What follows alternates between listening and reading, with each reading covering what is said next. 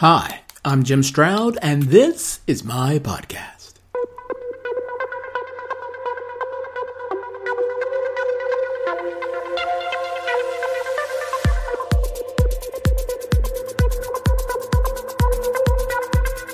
Education costs. Can you imagine going to school for 4 years, amassing thousands of dollars in student debt, and then as soon as you graduate, you find out that all the jobs are being done by AI. That's not hard to imagine because it's happening to quite a few people. I discussed this with Jean Eddy. She's the author of Crisis Proofing Today's Learners, Reimagining Career Education to Prepare Kids for Tomorrow's World. She has a lot of things to say about that. Find out what she had to say right after this.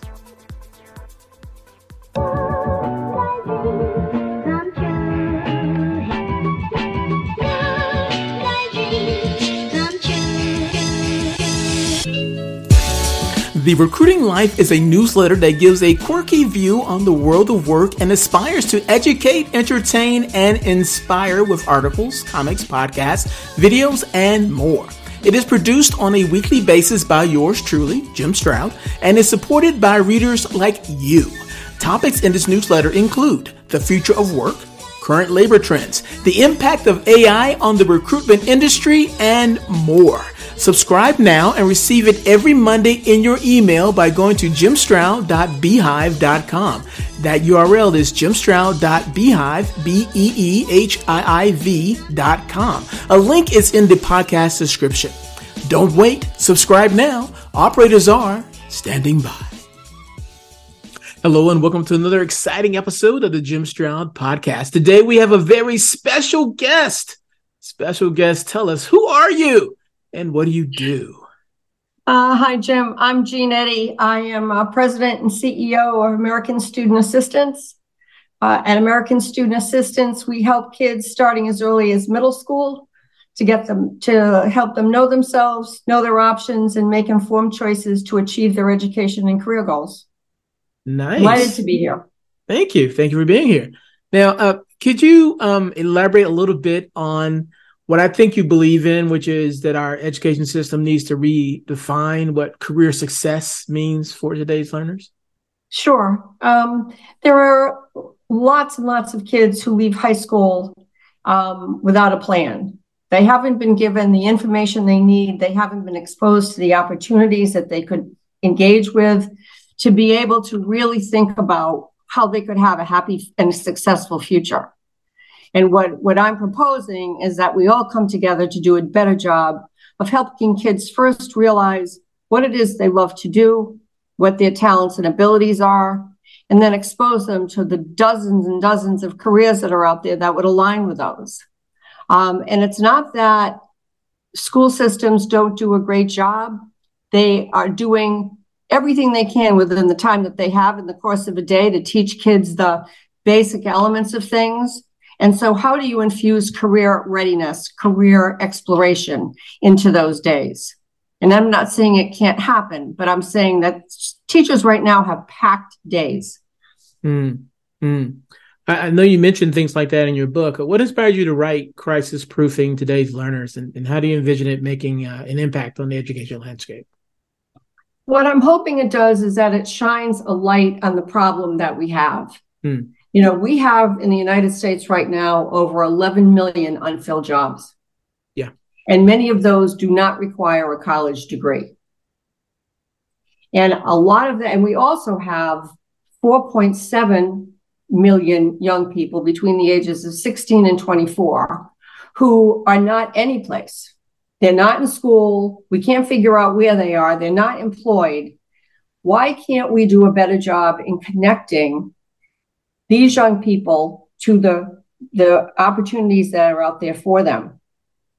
I really believe that we are letting our kids down, that if we did a better job in helping them figure out what it is they would love to do and can do, and then connecting them through those careers, helping them kind of test and try as they're in high school, that we wouldn't have so many young people who are really wondering what in the world they're going to do when they leave high school. And furthermore, thinking about the kids who end up in college and don't really know why they're there. The parents made them. Well, I would say you got two things going on here. The first is parents think they owe it to their kids to have them go to college. And the kids think they owe it to their parents to go to college. Yep. It's one of those givens that we need to start to break down some of these tried and true things that we have kind of expected from each other. Back in my day, we had things like auto tech, which taught you how to, work on a car. You had metal tech to work with metal, wood tech. I think even had home economics classes. I'm really dating myself there in the high schools when I was coming up. But those things have gone away, and it makes me wonder, should we be giving students early access to diverse career paths? I mean, everything doesn't have to be college. You can get a really good career in the blue collar space, I think. I think it all begins with exposure. And I think that if those kinds of classes could be brought back again so that all kids could have an opportunity to take advantage of them, then I think it would be an absolute plus. I think an awful lot of times people think of, well, the kid who, isn't academically gifted is going to go into the trades and they're going to, we're going to kind of push them over there. That's just basically not true. Every kid should have an opportunity to be able to figure out what it is that they're really good at. And if kids were given an opportunity to do that, no matter what it is, you would have more young people involved in careers that really made them feel as though they were contributing to society and to their own lives. Yeah, definitely. Could you give some examples of maybe innovative programs across the country that are effectively helping students explore various career pathways? Yeah, absolutely. So in Massachusetts, as an example, we've given quite a few grants out to school systems who basically made proposals to us about how they were going to integrate career exploration and being able to test and try things while kids were in school. Primarily, these were classes that were in 7th and 8th grade. And we sponsored an exploration program for kids to do that in one of the schools we were sponsoring in the middle of Massachusetts. They had every 7th and 8th grader in that class go through an exploration course that had them try things like, computer programming, some design courses, some other STEM stuff, et cetera. And they did pre and post testing. And at the end of the day, what they found out was that there were kids who absolutely loved it and discovered things that they didn't think they were going to be good at, and they were. And there were other kids who tried things and hated them. But that's a plus as well, because they could figure out things that they don't want to do. So that's one. We have also partnered with a school district in Southern California who basically start working with kids even earlier than middle school. They start in kindergarten. Wow. And they basically have kids do exploration classes. And then throughout, between kindergarten and 8th grade, they basically take every class that young person does and relates it to how this can apply in your real life. They bring in people to come in and talk about careers. They bring in mentors. They have people, the kids can follow a day in the life of someone. They can even do testing and trying. I sat there in some of their classes and was blown out of the water, frankly, how a teacher could make it relevant that if you're in this algebra class, this is how it relates to something you're going to do as an adult. Now, I'll date myself here. Sitting in an algebra class, I was surrounded by people who said, I'm never going to use this. Why do I have to learn this? Does this ring a bell with you? Yes. That was me. I was one of those people. So if you can see how you might be able to use algebra later on for something very practical, suddenly the whole world changes. Yes, that's a very good point. Very good point. One of the concerns I hear a lot from people across, usually younger people, but pretty much everyone, they're concerned about AI. They're thinking, okay, I'm in school today. AI is here and it's doing all these wonderful things, all these amazing things. Anything that I learned in school today will probably be done by a robot or automated in some way in the future. Now, I know in your book you talk about the top skills that students need Mm-hmm. to obtain in high school for the jobs of tomorrow. Can you delve deeper into those skills and explain why they are crucial? With so many things changing Yeah, every 5 minutes, seems like. yeah, absolutely. So the skills I talk about in the book have things to do with how you can problem solve, Okay. how you can be adaptable, how you are digitally literate. And of course, that with this generation of young people really is not a problem. I would say just about every kid I've ever met who's in middle and high school space, they grew up with digital. They are pretty digitally fluent, and they can manage that. How kids problem solve, how they can communicate, and communication is a big one. Because most employers will tell you that even when they deal with college graduates, many of them do not know how to write effectively, and they don't know how to even interview or speak the way one would expect someone could in a business setting. Yeah. I will tell you that those kinds of skills serve everybody and will always serve everybody well. I love computers. I am very tech savvy. I use tech all the time. But the one thing that you can, and tech works well in that if you want to get lots of information fast, it will take it, it will give it to you. It will search, it will find things. You can get a lot of information. But we still need humans to be able to direct and analyze how that information goes. We'll always need that. And so if kids are adaptable, if they know how to problem solve, if they can look at data and analyze it, if they can write about it in a way that can convince someone else, those skills are going to be used again and again and again. Most definitely. So I look at it as a partnership almost between, what AI can bring, but what humans have to be able to have as well. Most definitely. I certainly agree with that. I think Beyond Tomorrow could be used today.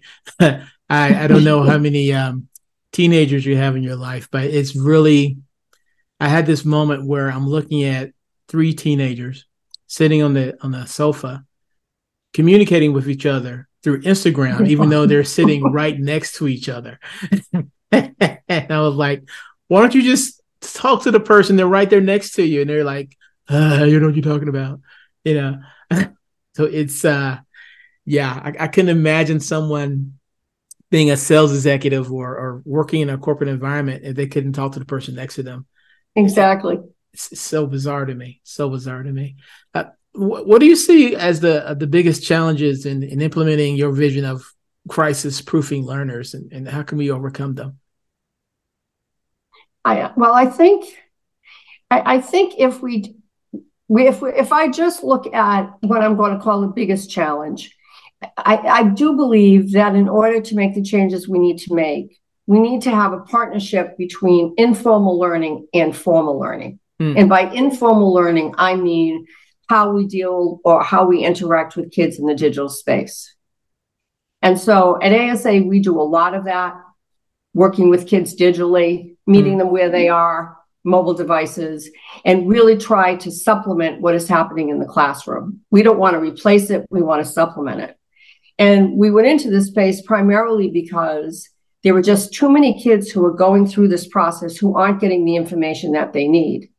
And school systems, any system, takes time to change. Our school systems were set up hundreds of years ago. To affect widespread change is going to take a lot of changing of minds and hearts. And it's not a case of, well, we're going to change this one thing, we'll create a model and everybody will adopt it. That's not how school systems run. They run within states, they run within individual superintendents. And so in order to make the kind of change that I think we need to make, we need to start almost having a national call for getting people involved to be able to change these things. And it's not to say that there aren't some really forward-thinking superintendents out there or people who want to make changes. There are. It's just that there are an awful lot of school systems in the United States, and it's simply going to take time. And in the meantime, we've got all these kids going through the system. Yeah.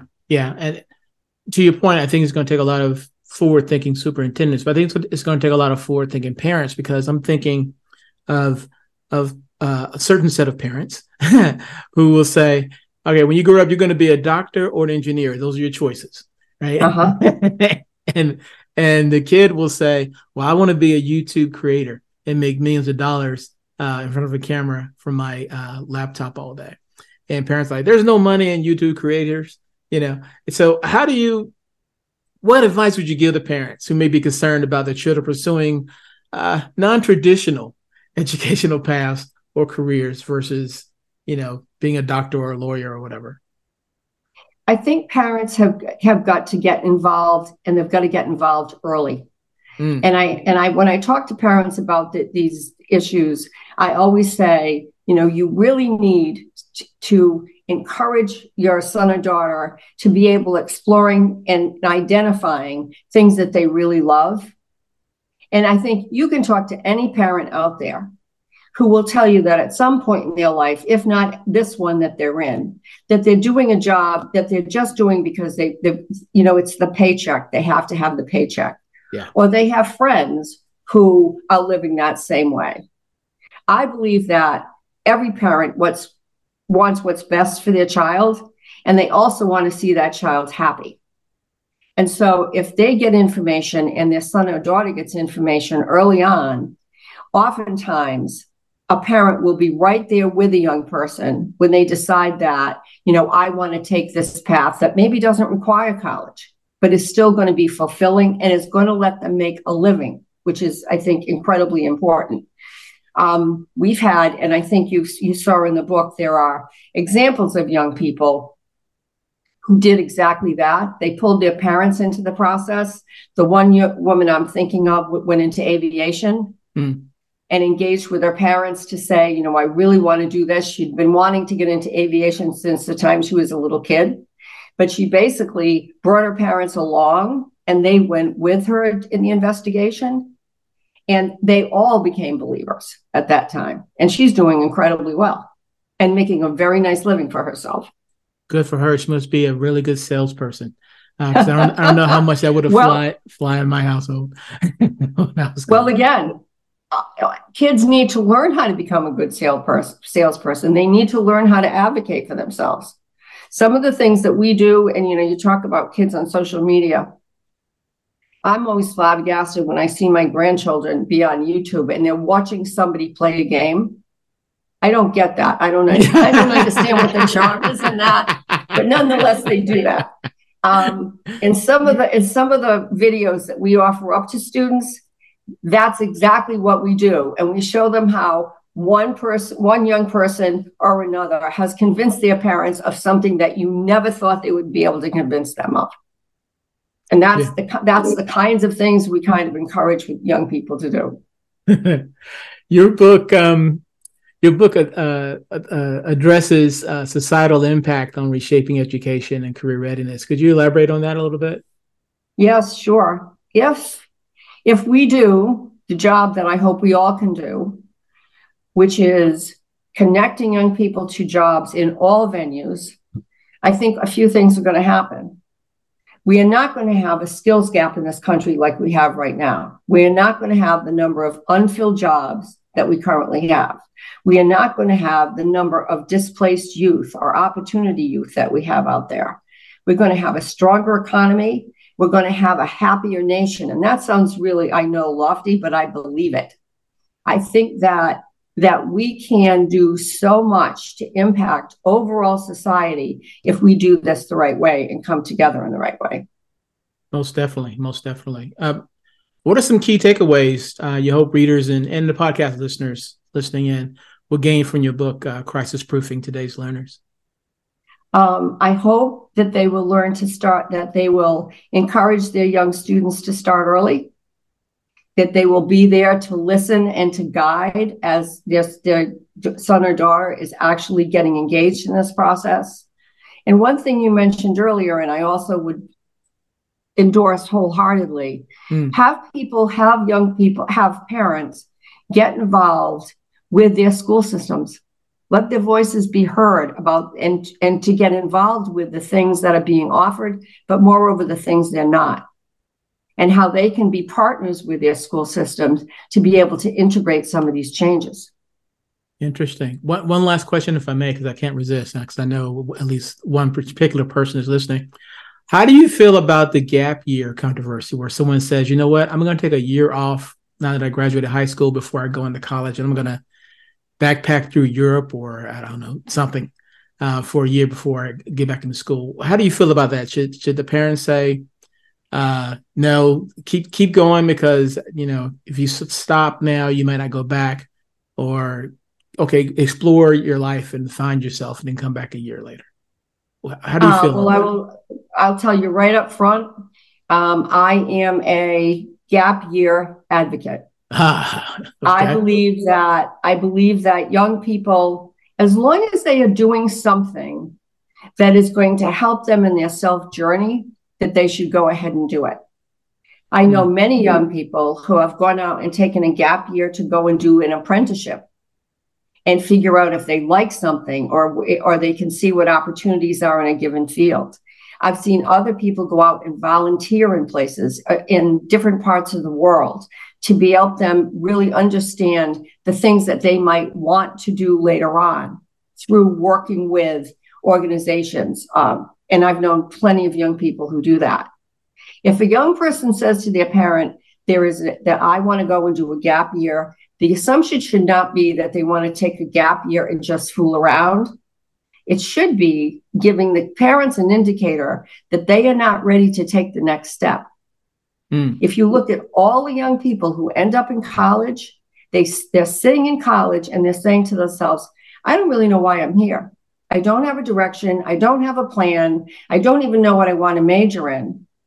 And heaven forbid that they drop out and then they kind of like rudderless. They don't have any place to go. Worse yet, they might have borrowed money to do that. And now they have to repay loans that they really have no means of paying it back.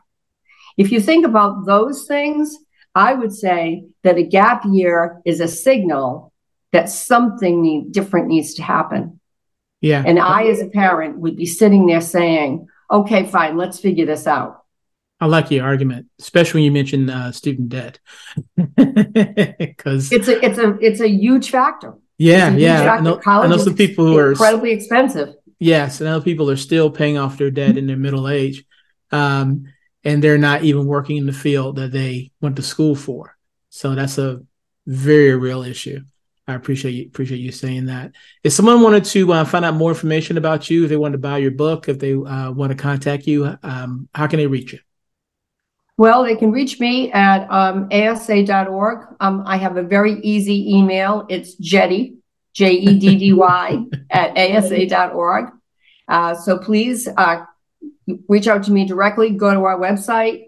My book is on Amazon. I hope parents will read it and get something out of it. I think they will. And to make it easy for the listeners, I'll put a link to your book in the podcast description. Thank you so much for your time. I really enjoyed it. Thank you.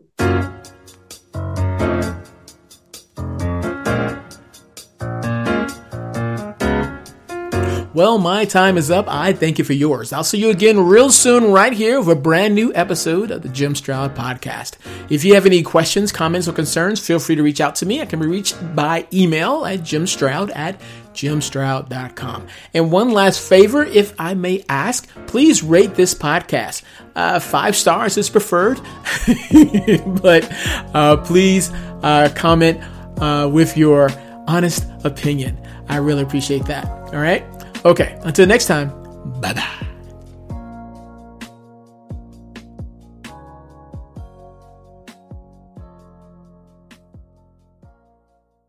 Ever heard of Stoicism? Chances are, if you have, you've heard of Stoicism with a lowercase s and not Stoicism with an uppercase S. Lone wolves, no emotions, antisocial behavior, cold indifference. All that is Stoicism with a lowercase s. Stoicism with an uppercase S is the ancient Greek philosophy and virtue ethics framework that centers on service to the cosmopolis, to include your family, friends, community, and planet, and the development of a good moral character. My name is Tanner Campbell, and I'm the host of Practical Stoicism, a 3 times a week podcast teaching Stoic principles and concepts to anyone interested through the exploration of texts and deep dives into various moral topics. You can find Practical Stoicism where you're already listening to podcasts by searching for Practical Stoicism or by going to stoicismpod.com. I invite you to give it a listen today. You just might like it.